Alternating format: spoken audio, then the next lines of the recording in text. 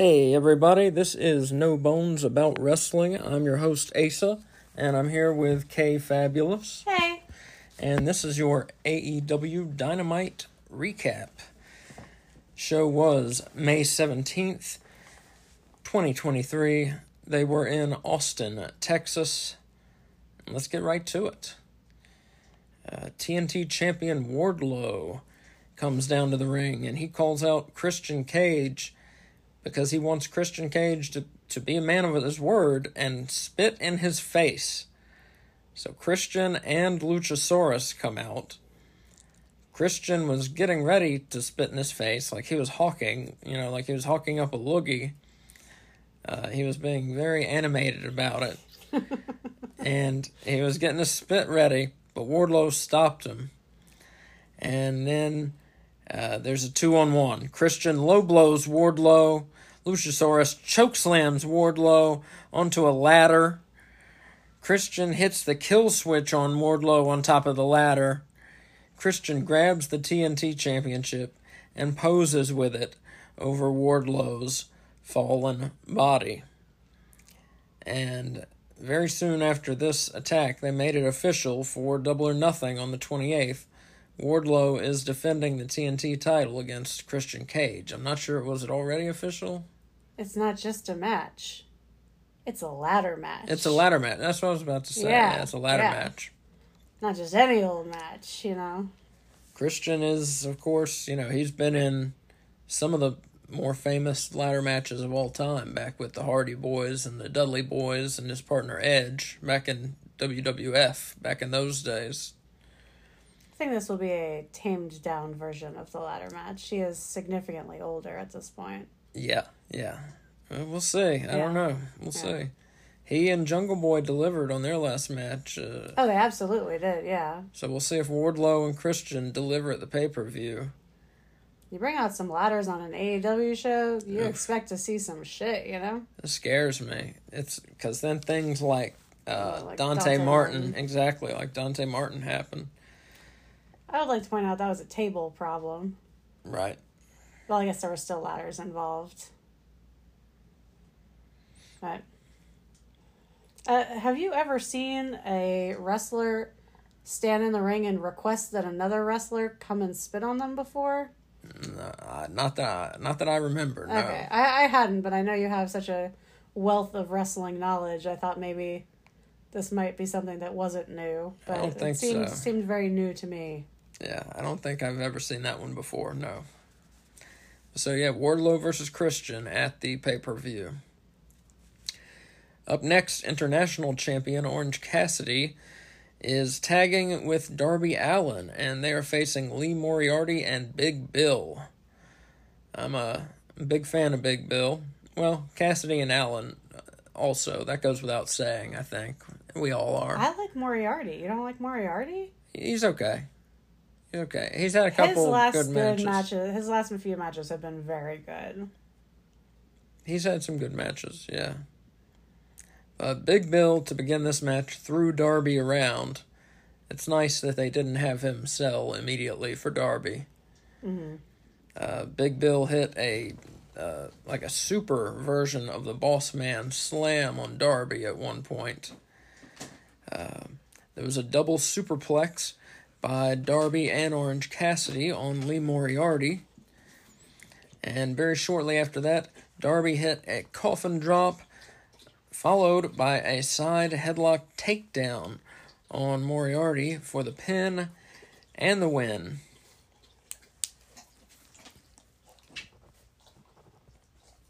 What's your bone rating for this one? Good tag team match. I gave this one 3.5 bones out of 5. All right.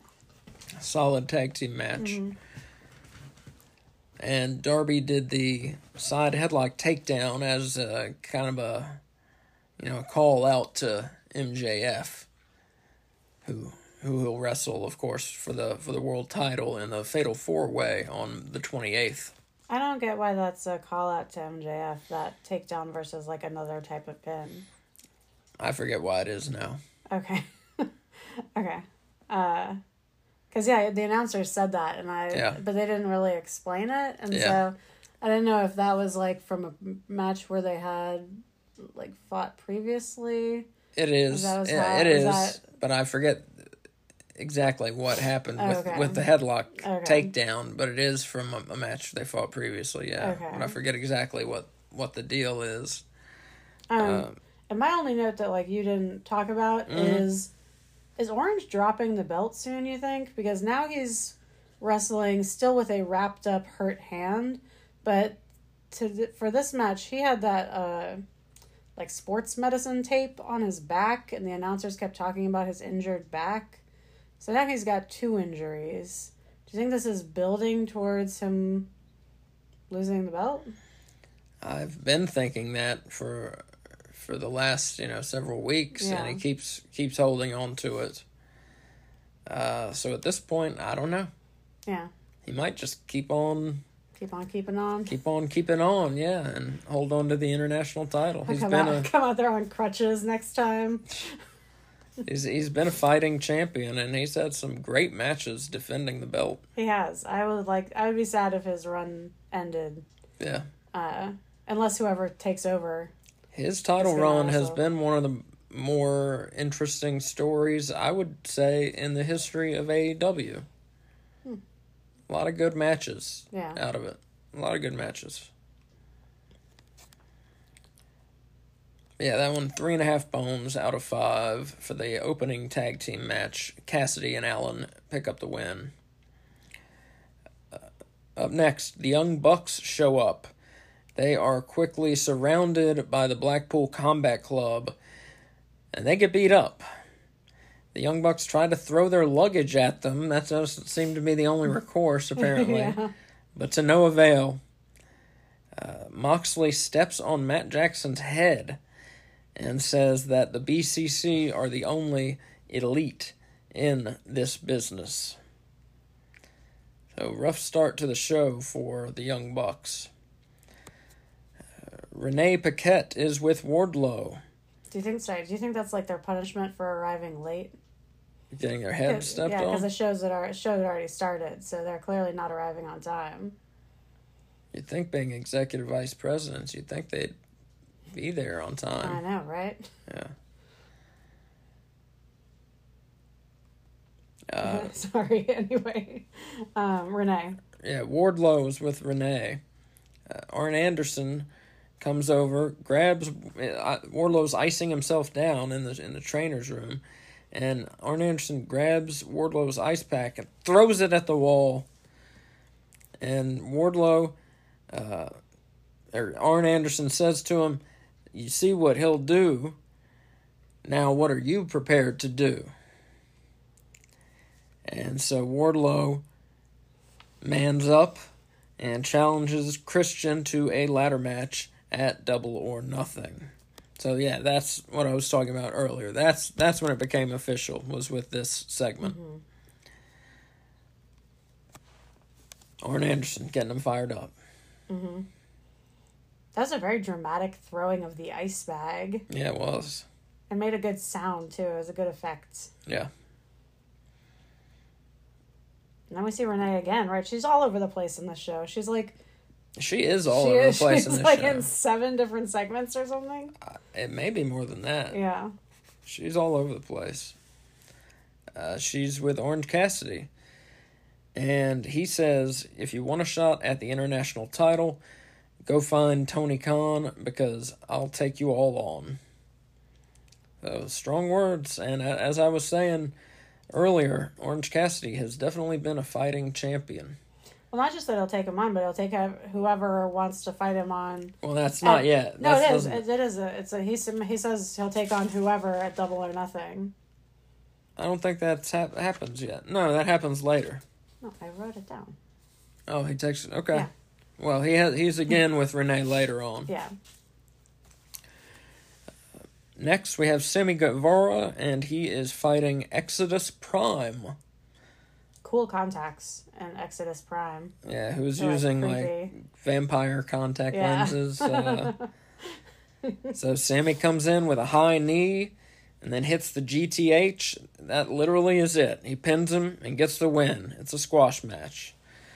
Sammy Guevara takes the mic and says that he listens to his heart, and his heart tells him that he's going to become AEW World Champion at Double or Nothing. I'm really sold on Sammy. Like, I don't think he's going to win because I think MJF's keeping the belt, but I am so on Sammy's side.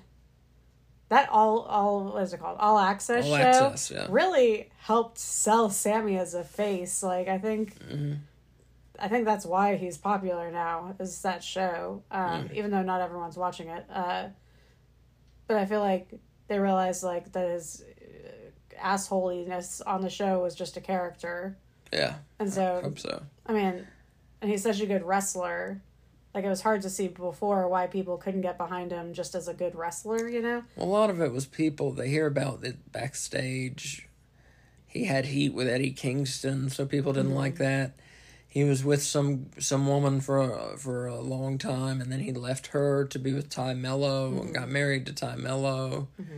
And people didn't like that, even though it's none of their fucking business, so why should they possibly care about it? Yeah.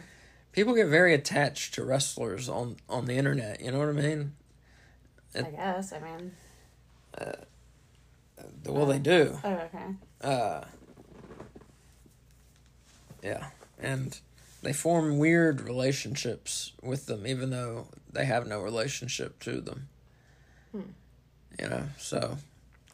I think that's a lot of the heat he was getting, was some of this internet gossip.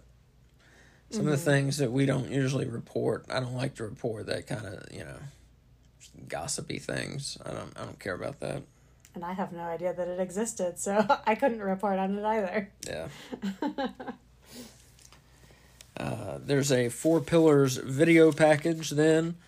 They are really hyping up the main event. It is in 10 days from now. Today, Thursday, the 18th.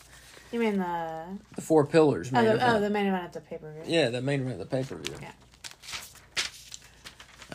Jeff Jarrett, Jay Lethal, Satnam Singh, and Sanjay Dutt come out. World Tag Team Champs FTR sneak up behind them, and they push Satnam Singh off the stage, and he falls through a table. Maybe multiple tables. I think it's at least 2 tables, yeah. He's a big guy. You need more than 1 table to catch him. FTR, they beat up Jeff Jarrett, and out comes Jeff Jarrett's wife, Karen Jarrett. And she low blows Cash Wheeler. Jarrett grabs Dax Harwood, hits the stroke on him.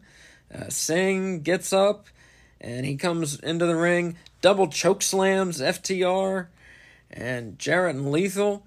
Then each take a guitar, and each one of them smashes FTR in the head with a guitar. And the guitars have Dax and Cash's names on them. Yes. And they nail them with the guitars. Nail them. And the guitars explode everywhere. Jarrett and Lethal grab the World Tag Team title belts and pose with them.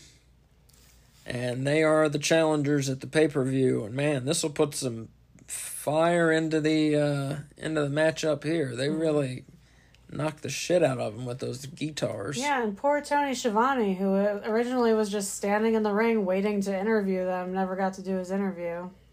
Oh, I didn't... that was the whole reason they came out in the first place. That's right. Yeah, it's chaos. Mm-hmm. That's because they didn't have their special guest referee there to break things up. Mark Briscoe, not on the show tonight. No, yeah. I mean, his picture was put up there when they showed the match card, but that was it. And Mark Briscoe, the tug of war for Mark Briscoe's heart between the teams of Jarrett and Lethal and FTR. And Mark Briscoe nowhere to be seen tonight. Renee is up again, and she has Darby Allin with her. And Darby says the headlock takeover earlier in his match was a message to MJF. Sammy Guevara shows up and says that whether it's him, Darby Allin, or Jack Perry, one of them needs to, quote, take the belt off that prick. So Sammy has now changed his mind on MJF. I guess now that blank check, isn't going to be able to be cashed. Yeah. now that that's off the table, Yeah. his feelings have changed a bit. You think that's why? You don't think he saw Max's true nature when they fought with each other over who was going to get to make the pin in that tag match, the one that made this a 4-way in the first place? I mean, a bit of both. Yeah. A bit of both, I guess. But he really has done a 180. They were just kissing each other on the last week. Yeah. Kissing each other on the forehead and whatever. But there goes that. Toni Storm and Ruby Soho of the Outcasts, accompanied by Saraya, are taking on Hikaru Shida and Dr. Britt Baker, DMD. This is a good match. This is a great match. Shida hits a nice Hurricane Rana on Storm early. Very soon after that, Ruby Soho comes in. Shida hits the 10 punches in the corner, and Shida was coming at these women with some elbow strikes and some punches, and they were all looking fierce, I would say. Britt Baker gets in the matchup and hits a nice-looking swinging neck breaker on Toni Storm. Saraya interferes the first time out of several. Shida, at one point, she strikes Ruby and Toni Storm, knocks them out of the ring, and then jumps out with a splash onto all three of the Outcasts. Back in the ring, Shida hit a nice Falcon Arrow on Ruby Soho. And eventually, Saraya passed Toni Storm the spray paint while the referee was being distracted. Toni Storm sprayed it in Britt Baker's eyes. Storm hit Storm Zero on Baker. Got the pin and the win. 4 bones out of 5. Solid tag team match. Very good match here. One of the better matches of the night, I would say. Kay, what do you have to say about this one? I would say, first of all, this is my match of the night. Really? Yeah. It was a good match. Yeah. All 4 women were on it. And I think, correct me if I'm wrong, but for us, I think this is the first, or at least for me, this is the first Hikaru Shida match that I've seen. I think this may be the first Hikaru Shida match I have seen, yes. Yeah, because truth be told, we used to fast forward through the women's matches because the ones that we watched were not up to our standards. But I think we had just missed the good matches when we had done that. I guess so. So we have started we've been watching the women's matches for a while now. We watch everything now. We watch everything now. But Hikaru Shida had been gone, and she hadn't been wrestling since we had started watching the women's matches. But I loved her. Yeah. Yes, I am all on board. She is amazing. Give her the belt back. She's very cool. I love her. Oh, she had a nice missile dropkick at the very beginning of the match, and then Britt Baker, when she tagged in, was taking names and kicking ass. She was like a bull in a china shop for a little bit there, really hard hitting. And then I wrote down that Shida is awesome. She had a Falcon Arrow on Ruby that was just beautiful, and yeah, it was just overall a fantastic match. Yeah, very good match. Very good match. This is one of the better women's matches in a couple months on Dynamite. Yeah. It was a very good match. Mm-hmm. I'd say so. International champ Orange Cassidy is back with Renee Paquette. And she tells Orange that 20 wrestlers went in to see Tony Khan. So Orange says he'll fight them all at Double or Nothing. How, you may ask? Well, he proposes a blackjack because of the number 20 wrestlers plus himself, 21. He proposes a blackjack battle royal. He says because we're going to be in Las Vegas and blackjack is a thing. Blackjack battle royal. So the winner of the battle royal will walk away international champion. He then even invited Renee to enter, and she declined.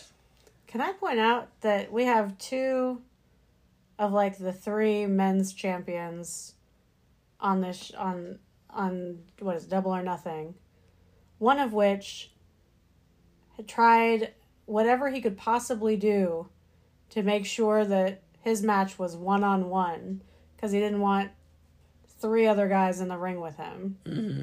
And then we have one who suggests a 21-person battle royal for their title. Just like the different level of commitment to the championship and what it means to be a champion and a fighting champion. I feel like that's a very good compare and contrast. Oh, yeah. Definitely. Orange, if he goes down in this battle royal, he will go down as a fighting champion. It's hard to see him...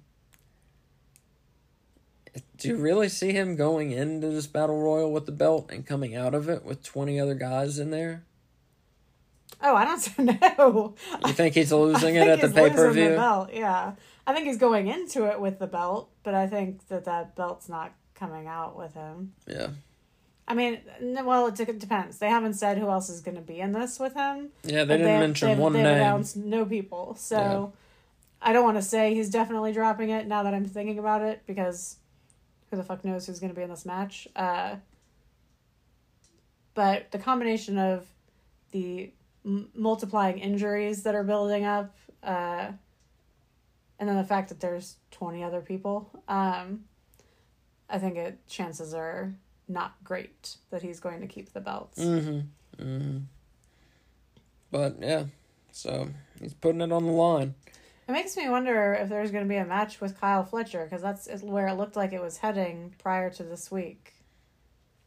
Yeah, he attacked Orange and stole the belt, but apparently, well, I said stole it. He posed with it and apparently left it with Orange. He didn't actually steal it. Yeah, I'm not sure what's going on with the Fletcher thing, whether that's going to be a feud, whether he'll end up in this battle royal, or what the deal is. I'm not sure. We now have a Falls Count Anywhere match with Adam Cole and the Jericho Appreciation Society banned from the building. Chris Jericho versus Roderick Strong. Strong starts off with a running high knee and some running forearms on Jericho. Chops the heck out of Jericho's chest. To the point it starts bleeding. Yeah, early on. Jericho gets the walls of Jericho on Strong rather early, and Strong fights to the ropes. And the two men, they fight up into the crowd, and Jericho suplexes Strong through a table. The two men fight through the concourse of the arena, with fans watching and making stupid faces for the camera and all that. And the fans, the cheering for Jericho. And what you see is what I was talking about the other week. When the fans start chanting for the heel, start cheering for the heel, it's their job to shut that down. And that's what Jericho does. He starts flipping the fans off when they're cheering for him, and that's what he does. And Jericho grabs a stanchion, one of those things that holds up, velvet ropes. And he grabs it and he's attacking Roddy with that. The two men, they fight towards a stairwell. They're fighting in a stairwell. They come back out. Strong grabs some ice cream, shoves it in Jericho's face for some reason. That was awesome. And they make their way outside. You're leaving out that he then fills his own hand with ice cream and decides to eat some before continuing with the match, which is excellent. Decided to eat some. Yeah, why not? And they make their way outside, which was an obvious trap by Strong. Adam Cole was waiting for Jericho. He attacks Jericho, hits the boom, and Strong pins Jericho in a planter in the dirt outside. Nice brawl, fun match, 4 bones out of 5, fun stuff, and inventive use of the stipulation. As I said, Adam Cole and the JAS banned from the building, but they went outside, so they didn't break the rules. And Adam Cole cost Jericho the match. Can I ask a question about the rules? Yes. Aren't Falls Count Anywhere matches normally no DQ matches? Yeah. So, are there normally rope breaks? Because when Roderick Strong got that rope break with the walls of Jericho being applied to him, I expected them to, like, wave it off. Oh. But they had him break the hold. It's wrestling. Well, I know it's wrestling. I know it's wrestling. But I just didn't know what the norm was. You have a good point. Yeah. It's wrestling. Sometimes they don't think about those things. Yeah. You know what I mean? Yeah. And sometimes they do them anyway and don't expect us to think about them. Yeah. So who knows? Yeah. To answer your question, who knows? Okay, fair enough. I was just curious. I mean, that's a good question. I mean, it should be. Yeah, it should be. If it's no disqualification, the rope breaks should not count. Yeah. Yeah.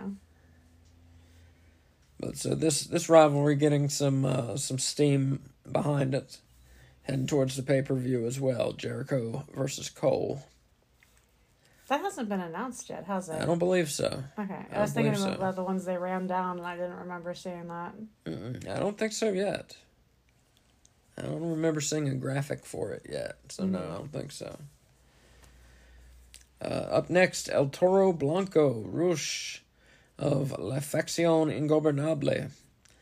He is accompanied by Jose the Assistant and Preston Vance. And Rush is taking on Jungle Boy Jack Perry. Another good match. Good matches galore on this episode of Dynamite. Rush busts open Perry and throws him into the crowd at one point.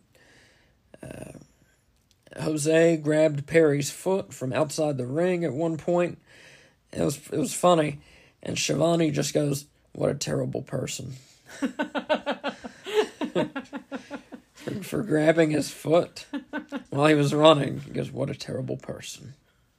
I love Tony Schiavone. Yeah, he's a gem. Yeah. Rush sends Perry from the ring apron to the floor with a belly-to-belly release suplex. Perry bounces off of the floor. Rough-looking spot there. Rush, one point, gets Perry in the corner and stays on him. He's jumping on him with his feet, forcing his shoulders down over and over again with his legs. And after this spot, Rush is arguing with the ref. Perry rolls him up from behind for the pin and the win, and uses some trunks. He does use some trunks, but, yeah. The heels were cheating the whole match, so it's fine for the babyface to cheat a little if it makes up for the heel cheating a lot, I guess. Mm-hmm. So, good match. It felt like, I wish they'd given this one some more time. It felt, when it ended, like it was just getting really good. Yeah, I agree with that. It was just going somewhere really good. These two guys got into a flow. Yeah. And they had just gotten there, and it ended. So, well, when the match started... So 3.5 bones out of 5 for this one. When the match started, my first note is that Jungle Boy is not in the same league as the other pillars. But by the end of the match, I don't know that I would have written down that same note. I still would have thought it, but I don't know if I would have thought it hard enough to actually put pen to paper. Huh. What are your thoughts on that?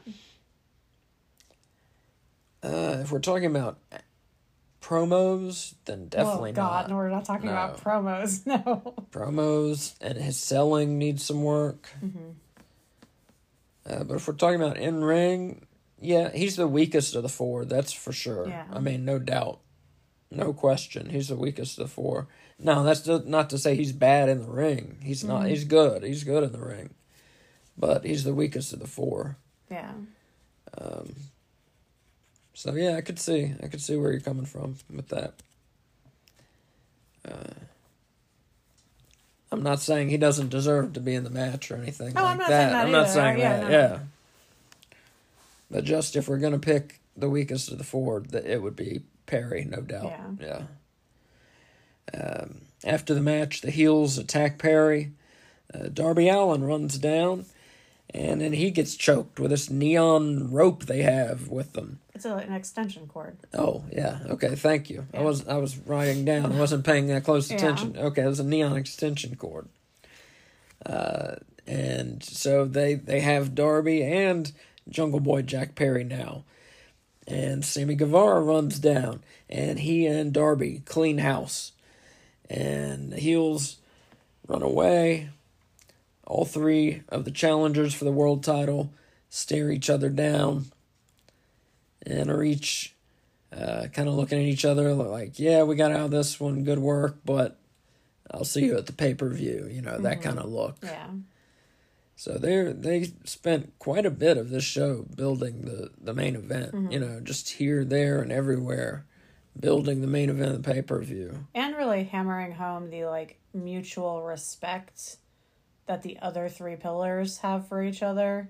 Right. You know, I think that they are really trying to make it clear, like, yes, they're fighting each other, but these three guys are all good guys, you know? Whereas MJF, the world champion, well, we're about to see his one appearance on the episode. So Renee Paquette is with AEW world champion MJF. She asks how he's feeling about the championship.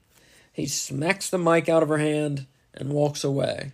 Without saying a word. That has to be like a record on AEW for MJF for amount of time on screen and fewest words said. For brevity, a record for brevity. Yeah. So, and that is the only time he is seen on this show. I don't know if that's a mistake or not. I don't think it is. And the reason why is because he is like the king of promos and the king of being on the mic. And I feel like when he does promos the same nights when the other three pillars do promos, the difference in their ability level is glaringly obvious. So I think it was smart to have him not talk, because not that the promos that the other guys did weren't good for the show, but I feel like it helped elevate all three of them by not having him for us to compare it to. Does that make sense? Yeah. I hear you. Do you think that's what they were thinking? Yes. You may be right. I don't know. If it's not that, if they weren't thinking quite that way, maybe they at least were thinking, let's take some of the focus off him to get the focus on the challengers. Yeah. But I don't know if they were afraid he outshines them or what. I mean, he's such a strong personality. I feel like he outshines everyone. You know, like, maybe Jericho can, like, hang with him as far as promos go. But he's the only person I would put, like, in the same league. A lot of folks seem to have... I say a lot of folks. Some people seem to have gotten tired of his, half-hour monologues and... Oh, MJF's? MJF, yeah. When he gets to speak and go on these diatribes and all that. What do you think? No. No. You're not tired of them? I'm not tired of them. Because I feel like they're not the same every time. Right. Like, I feel like some wrestlers, all their promos are them saying the same thing, just in slightly different ways. Yeah. And I don't feel that way about MJF, even though he talks for a long period of time. So I think that would be really easy to do, to fall into, like, a pattern. But I don't think he's there yet. I don't think he's to the point where he's running out of things to say. What do you think? No, I agree. I don't know if they need to be half an hour every week. Yeah. Which is for a couple weeks there. For a little bit there, that's what they felt like. Felt like half an hour every week with MJF. Yeah, but I'll tell you what, while they're happening, yeah, I'm not thinking, oh man, this is boring, this should end. Because it's entertaining. That's what I was going to say. Because when promos run long, that's the first thing I write down. Like, I won't even write down what they're talking about in the promo. I write down too long. And I have never written that down for MJF. But I have for like 5 or 6 other people in AEW. Yeah, the only time it seems like it may be too long for MJF is when you look back afterwards and say, oh, if he had said this in 10 minutes, they could have fit another match. Another match, yeah. Yeah.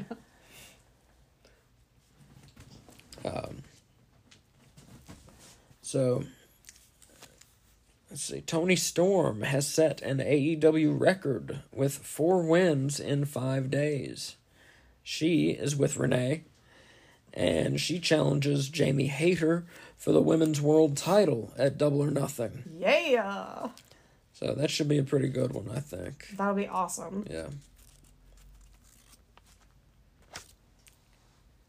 Alright, and then our main event. Yeah, the main event match. And I skipped, the one thing I wrote down and skipped was, of course, Tony Khan's, you're talking about the main event match, it made me think, Tony Khan's announcement. Oh, yeah. Wasn't it originally set to be a big announcement? Yes, like the biggest announcement that he's ever announced.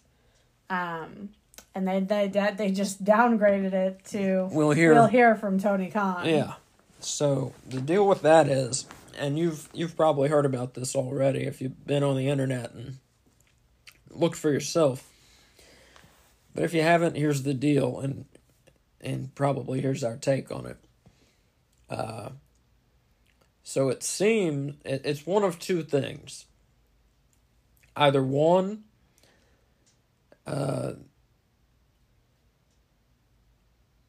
Tony Khan and CM Punk and whomever, they're hoping to swerve people and make us think that there's something going on and we won't get to see him June 17th, and then they'll surprise us and he is there.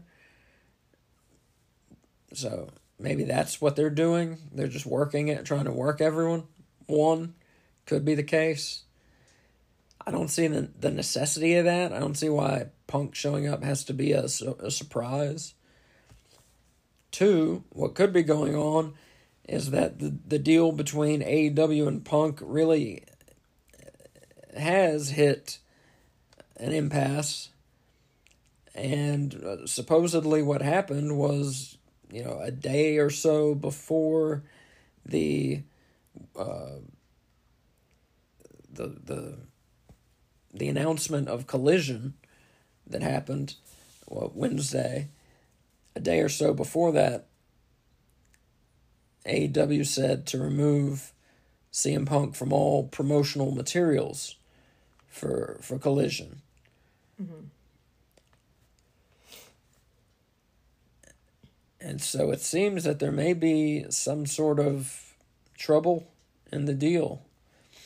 And some people say some of the trouble may have something to do, again, with Ace Steel, who was part of the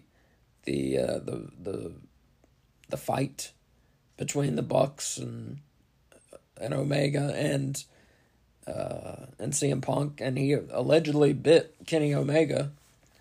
If that's what CM Punk did, or Ace Steel allegedly bit Kenny Omega. That's what the internet says, anyways.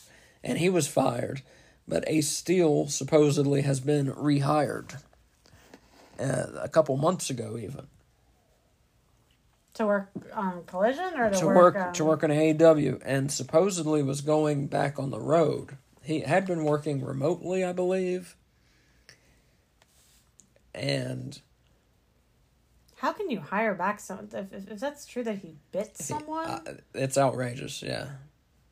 I find that very hard to believe. This is what the internet says. I'm just telling you what the internet says. I'm just telling you that I find the internet hard to believe. The internet alleges this dude bit someone, and the internet also says that AEW hired him back. So I cannot confirm any of this. This is all alleged things I've read on the internet. But so supposedly now there's been maybe some sort of confusion, and Ace Steel was going to go back on the road with AEW, and I suppose as a part of Collision, and and maybe Punk heard he was not. There was some sort of confusion that Ace Steel was not going to go back on the road, and that's what's causing this last-minute shake-up with things, because Ace Steel is CM Punk's homeboy. So, okay. I love CM Punk, as you are well aware. Yes. As our listeners are probably not well aware. He's my favorite wrestler. He's what got me into wrestling. And he's the first wrestler I, fell in love with. Not in a romantic way, but in, a made me fall in love with wrestling kind of way. But, that speech he gave at the press conference was, nauseating to watch. Yeah. And him talking about how he works with children. And then to have him, if this is true about him just, pulling out of deals because, his friends... I just feel like that's such a child... It's like throwing a tantrum, it's such a childish thing to do. It's so unprofessional that I hope it's not true. Because I don't want to talk shit about CM Punk, especially if I don't know that the shit that I'm talking about is real or not, Yeah. And now CM Punk has struck out against Brian Alvarez. Yeah. I'm not even sure why. I'm not sure, and said something about his wife. Because apparently what happened was, and now we're going back into more stuff. We're talking about CM Punk.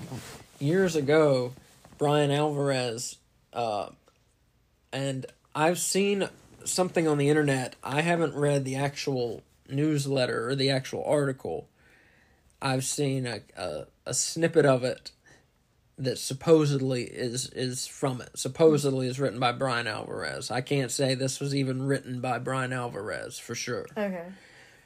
But there is a snippet going around on the internet, and it's talking about CM Punk, and I believe it's from when he was in WWE, and it's talking about how he has this backstage heat with people, blah blah blah. What else is new? Yeah. What's old is new again. And then the part that CM Punk apparently has held on to all these years is the part where Brian Alvarez allegedly writes, Punk is thought to not be trustworthy with the girls. I could see holding a grudge if someone said that about me. It's kind of making it look as though he's a sexual criminal. Yeah. Of some sort. Yeah. Yeah, I could definitely see holding on to that. Because that's what this snippet says is he's thought to not be trustworthy around the girls, and that even if he's in a relationship, it's thought to mean nothing. That he would, and then implying, it doesn't say this, but it definitely implies that he would be, trying to get with women in the dressing room. That's definitely the implication here. And from that sound of it, that he can't, quote, be trusted with them, makes it sound like he's some sort of creep. Yeah. So CM Punk has this grudge against Alvarez. That I understand way more than any of the other stuff. I agree. But again, I'm not sure if Alvarez wrote this. This is all just internet back and forth. This he said, she said. Mm-hmm. Interesting. But so that's what all is going on right now. And I forgot what got us on that. We were talking about Collision. Oh, yeah. Oh, yeah, and CM Punk, yeah. So the big Wednesday announcement that led to the big announcement on Dynamite being not really that big of an announcement. It was more like, hey, I made a big announcement earlier today. Yeah. Which I wonder why they decided not to wait to Dynamite to do it, because it seemed like... Well, because it was some big show for, TV industry executives. Yeah, but it seems like they were planning on doing it during Dynamite, because up until tonight we'd heard that... do you think CM Punk was going to be the... okay. I believe that they were going to announce the TV show earlier in the day, and they had some other things that they were going to announce tonight, but perhaps those things have fallen through. I gotcha. And that's why it turned from major announcement to... We'll hear from Tony Khan. Yeah. So that's the mess. That's the mess that's going on with AEW right now. But whatever the case is, they've got a new Saturday night show coming up. It's called AEW. It appears to be called AEW Saturday Collision. Saturday appeared to be part of the title, But it seemed to be also just referred to as Collision, so I'm not sure what the official title is. But it's called Collision. It starts June 17th. It's going to be on at 8 o'clock. Two-hour show, 8 to 10. Yeah. And Eastern time. And we're actually changing our schedule. We're no longer just doing an AEW Dynamite review. Yeah, we'll be adding AEW Collision to that. So it'll be more like our This Week in WWE show, but it will be This Week in AEW. Yes. And we will be recording and posting on Sundays. Yeah, we'll be doing This Week in WWE on Saturday and This Week in AEW on Sunday. And then throughout the week, we will be on Twitter with updates and our thoughts. And we're going to start doing things on YouTube also, so watch for us there. But yeah, so announcements by everybody. Announcements by us, announcements by AEW. Here we are in the middle of this episode talking about CM Punk and all that. I didn't want to even get into it, but it's news, so I guess you kind of have to. Can I ask one more question about this before we move on? Yeah. Okay. So Tony Khan, when we see him on All Access, when he's like acting like a person backstage, he seems totally normal and not like a weirdo, and like he can have a normal conversation with facial expressions. But then he makes these announcements where it's like his face has been frozen by some sort of freeze ray, and then he's like not blinking, and his eyes are open really wide so you can see the whites all the way around them. Yeah. And he's talking to you kind of like a robot. Yeah, it's odd. What is up with that? I don't know. Because I just assumed that maybe that's how he talks, but then we saw All Access, and it's like, oh wait, he has facial expressions and inflection in his voice, and then when he makes the announcements, all that is gone. What is up with that? It's weird. It's strange. It is strange. Yeah. He needs to loosen up. I think. Who knows? I mean, people. I don't know if that's him putting on his business face, or his business face is scary. Or if he's just camera shy and that's why he acts weird. But it is definitely odd. He does not seem to be relaxed. Yeah. When he's speaking. I don't know. But yeah, so Collision is happening whether CM Punk is coming back or not. AEW is going to be in Chicago June 17th for the debut of Collision. The episode was called The Second Coming, wasn't it? Or something like that? Yeah. So they may have some angry fans there. We will see what in the world happens. They need to announce, like, if he's not going to be there, they need to announce that ahead of time. Or they're going to have, like, active booing at the start of this episode. Right? I mean... Yeah. We'll see. It may not go well. Yeah. May not be a great debut. Yeah. They need to tell him ahead of time if he's not going to be there. Yeah. Like, I know they don't want to, like, ruin the surprise, and they don't have to announce, like, he is going to be there. But if he's not going to be there, they got to tell people that he's not. And another quote, and then I promise we'll move on. Another quote was, someone, I forget what journalist, somebody asked Warner, I forget who asked them directly, but someone asked them, so what, is CM Punk on Collision? And their answer was, CM Punk is not affiliated with AEW Collision. Something like CM Punk has no affiliation with AEW Collision. That was their answer, which was like, God damn. That's not even like playful, like it could be true. Mm-hmm. But again, it could be my first option, that they're working us all and that everything's fine and they just want to try and surprise everybody who was so sure he was going to be there already. They want to try and make it dramatic. I don't know. It seems like this may actually be falling apart, but again, this is all just from conjecture and internet rumor. So, as someone who lived through CM Punk leaving wrestling the first time, that will be very disappointing. If after his big return and like all my hopes and dreams came true, he left wrestling again, like, after just a few months, you know? Well, it's not to say he would leave wrestling. I mean, who's to say he might? You know, he recently just visited WWE. He recently just... Yeah, and they were like, get the fuck out of here. Yeah, he recently just visited Impact, I believe. He went to New Japan. Oh, did he? Yeah. So who knows? I didn't hear about the Impact one, but yeah, he went to New Japan. Who knows? He could end up in one of those places. Who knows? Yeah. Let's move on. Moving on. Moving on from CM Punk. The night's main event, match-wise, Switchblade Jay White, accompanied by Juice Robinson, his fellow Bullet Club Gold member. What's up with that? Oh, Juice Robinson! Yeah, that's much better, thank you. And Switchblade was taking on Absolute Ricky Starks.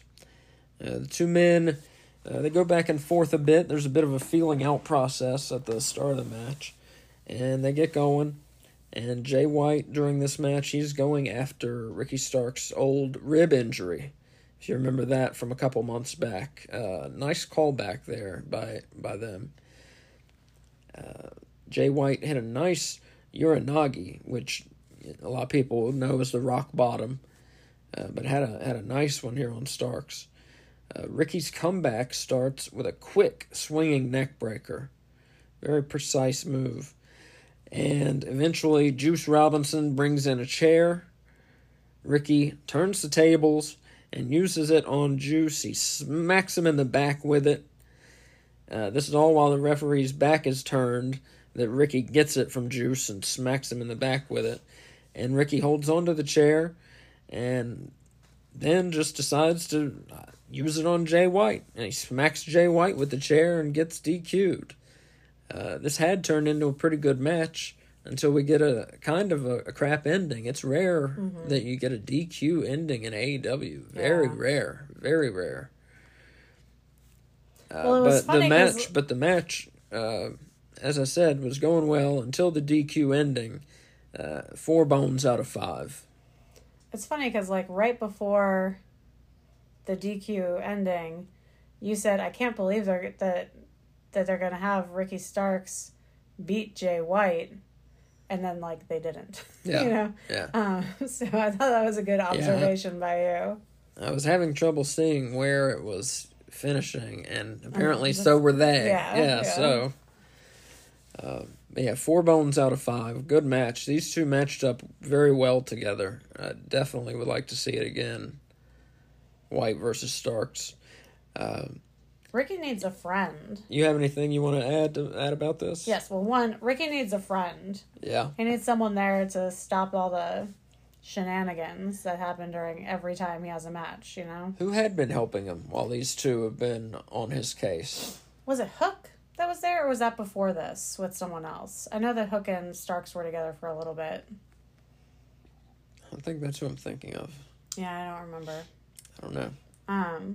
But you would think someone backstage must like him. Yeah. Although apparently not. Well, but here it didn't take 2 people because Ricky had the chair. Yeah. Bullet Club Gold flees him. Well, yeah, but he wouldn't have had to use the chair in the first place if someone had been there to keep Juice Robinson in check. Yeah, correct. Yeah. That's what I meant. So, like, we could have, like, a full match without interference. There was a nice belly-to-belly by Starks to slow down White at one point when he was starting to, like, get some offense in. He used a belly-to-belly to kind of, like, stop him in his tracks, and I appreciated that. And then my only other note is about that Uranagi by White. That was very nice. After the match, Bullet Club Gold flees. Ricky sits in the chair and uses the finger motion of placing a gun to his temple, as Jay White had done during the match. I guess so. He's sort of mocking Bullet Club, perhaps. I think so.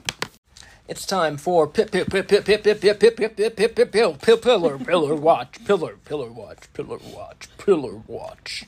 It's time for Pillar Watch. Yeah. The weekly segment where we rank the week for each of AEW's 4 pillars heading into the Double or Nothing pay-per-view and their showdown in the Fatal 4-Way match. Fourth place this week in the Pillar Watch, MJF. Now you may be saying he's world champion.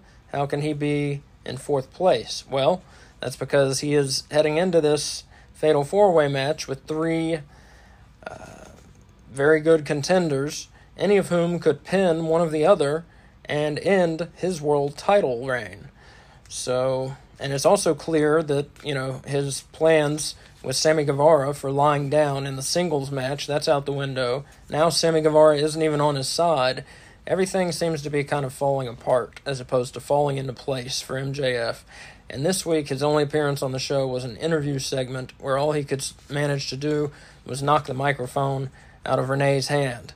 So, yeah, he's in dead last in the Pillar Watch this week. Third place in Pillar Watch, Jungle Boy, Jack Perry.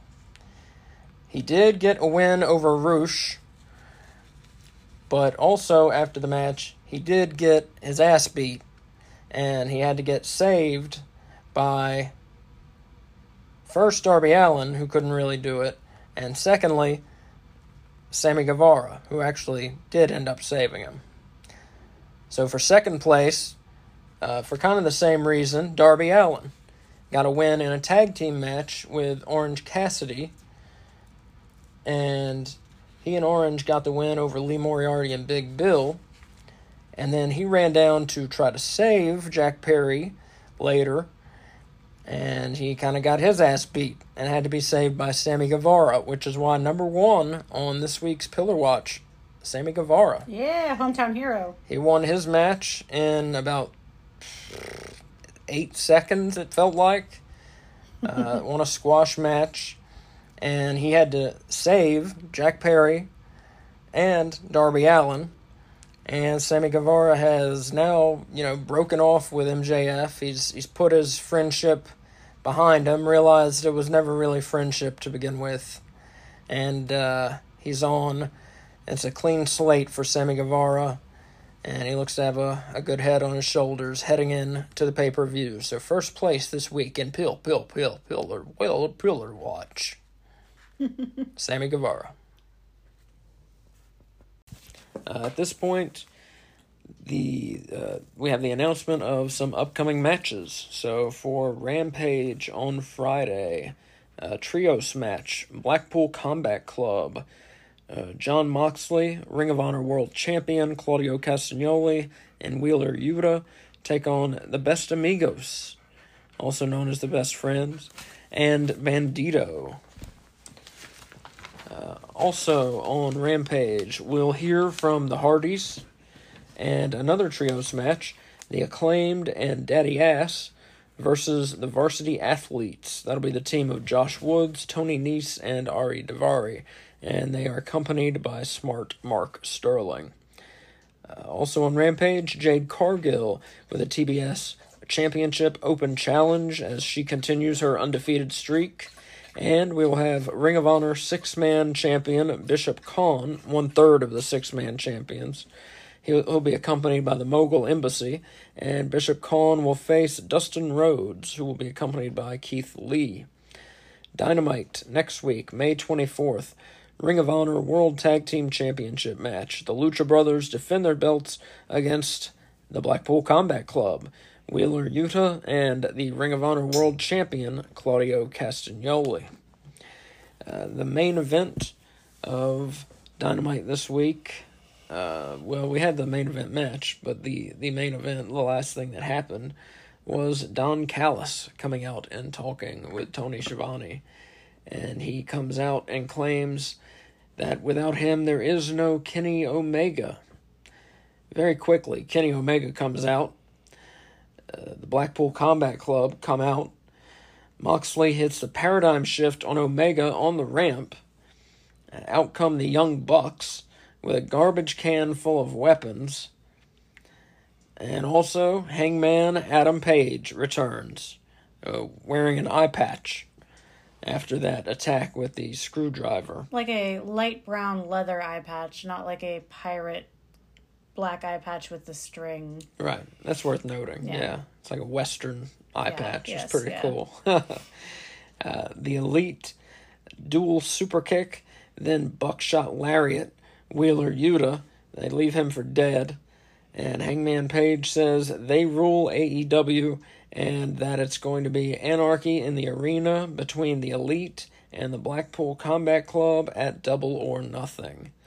So that pay-per-view is looking pretty stacked. I think it's worth noting that this is the first time that Adam Page has referred to himself as the Elite since he left them like a year or so ago. Yeah.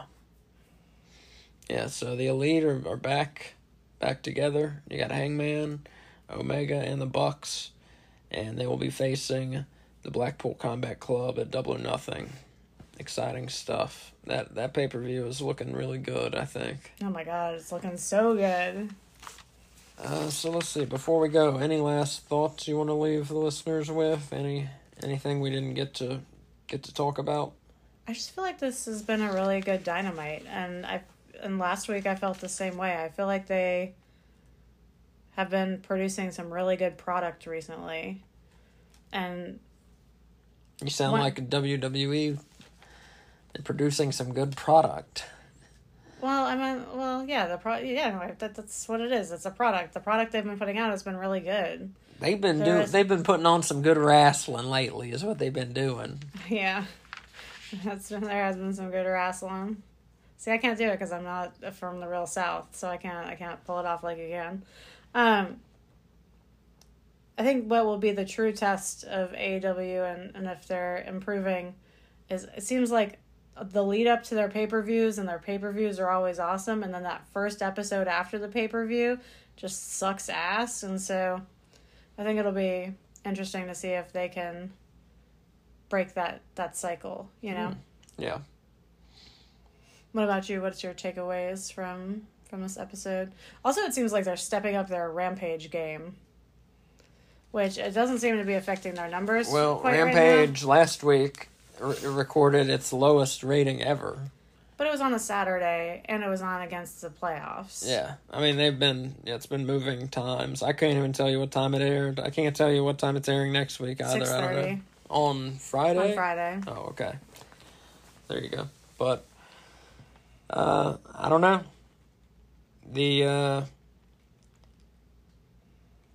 My takeaway, yeah, good episode of Dynamite, setting up the pay-per-view well. 2 very good episodes of Dynamite in a row. I think on Cage Match, they've been the 2 highest rated back-to-back episodes of Dynamite ever. Oh, that's cool. I think that's true. So, yeah, setting up the pay-per-view well. Got Collision coming in a month. And if they were going to do a soft roster split, or whatever they were going to do, I don't know, maybe food for thought, maybe it's best if Punk doesn't come back, because that plan was never going to work anyway. You know, they got to keep them away from each other, and it appears as though legally there might be some sort of restraining order or something going on. But we don't know because they can't talk about it. But they also can't talk about it, right? So we don't know what the deal is legally, but they may not actually be allowed to be in the same place. Okay, but that had to have been someone's idea, the gag order. You know? I mean, I doubt that was the judge being like, someone had to have suggested that as a term of whatever kind of settlement they came to. Who knows? It's such a stupid idea. No one can talk about this thing ever. But, well, yeah, who knows? But the idea of having a show just revolving around Punk, not being on Dynamite is just, it's setting yourself up for failure. I don't think that's what the show was revolving around. I think the show was already going to exist, and they were just using this as a way to have Punk be able to come back. I don't think they built the show around the idea like, hey, we need CM Punk. Hey, why don't we just make a whole new show for him? I don't think that's what happened. I think it was, we're making a show. Let's figure out a way we can get CM Punk to come back. Hey, what if we just put him on this show separate from the Elite, you know? Well, it becomes Punk's show then. He's been their biggest ratings draw in, I think in AEW, I believe he's been probably the biggest ratings draw that they've had in their short span of existence. Yeah. So whether it began as his show or not, that's what it would have been when it started, his show. And if it does start. So we'll see. I'm done talking about the ifs and conjectures of it all. And how long do we have to wait to find out stuff? June what? Well, June 17th is when Collision starts. So okay. Well, we'll just wait and see. So who knows? All right, so when's the next time they can hear from us? Well, you will hear from us again this weekend, either Saturday or Sunday. We will do This Week in WWE. Not sure what date, not sure what day.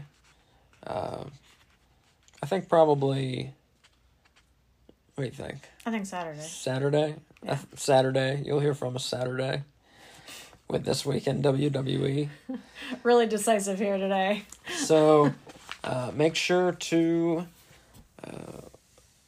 subscribe to us wherever you listen to your podcasts. Subscribe to us so you don't miss an episode. Because as of now, we're still doing the Dynamite Report. We're doing This Week in WWE.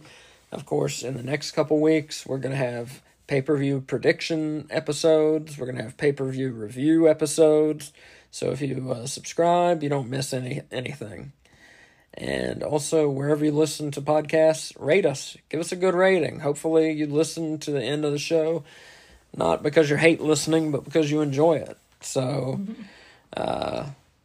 give us a good rating, please. That helps us get seen by people, and we'll grow our fans and can grow a community, and we can all talk about wrestling together, and it'll be a beautiful thing. Also, we are on Twitter a lot. Feel free to talk to us on Twitter. The account of the show is at No Bones Wrestling. That's at No Bones Wrestling with an R. And Kay Fabulous is at Kay Fabulous 80. That's at KAY Fabulous 80. Also, very soon, our YouTube channel is going to be up and running. We're going to be doing just some different kind of things on there and popping in to share news. Before Double or Nothing, we will post a video of us unboxing the AEW Double or Nothing crates. Yes, correct. And, but yeah, so on our YouTube channel, going to be up very soon. Up and running. And I think that's it. So, thanks for joining us. And as Mick Foley would say, have a nice day. Bye.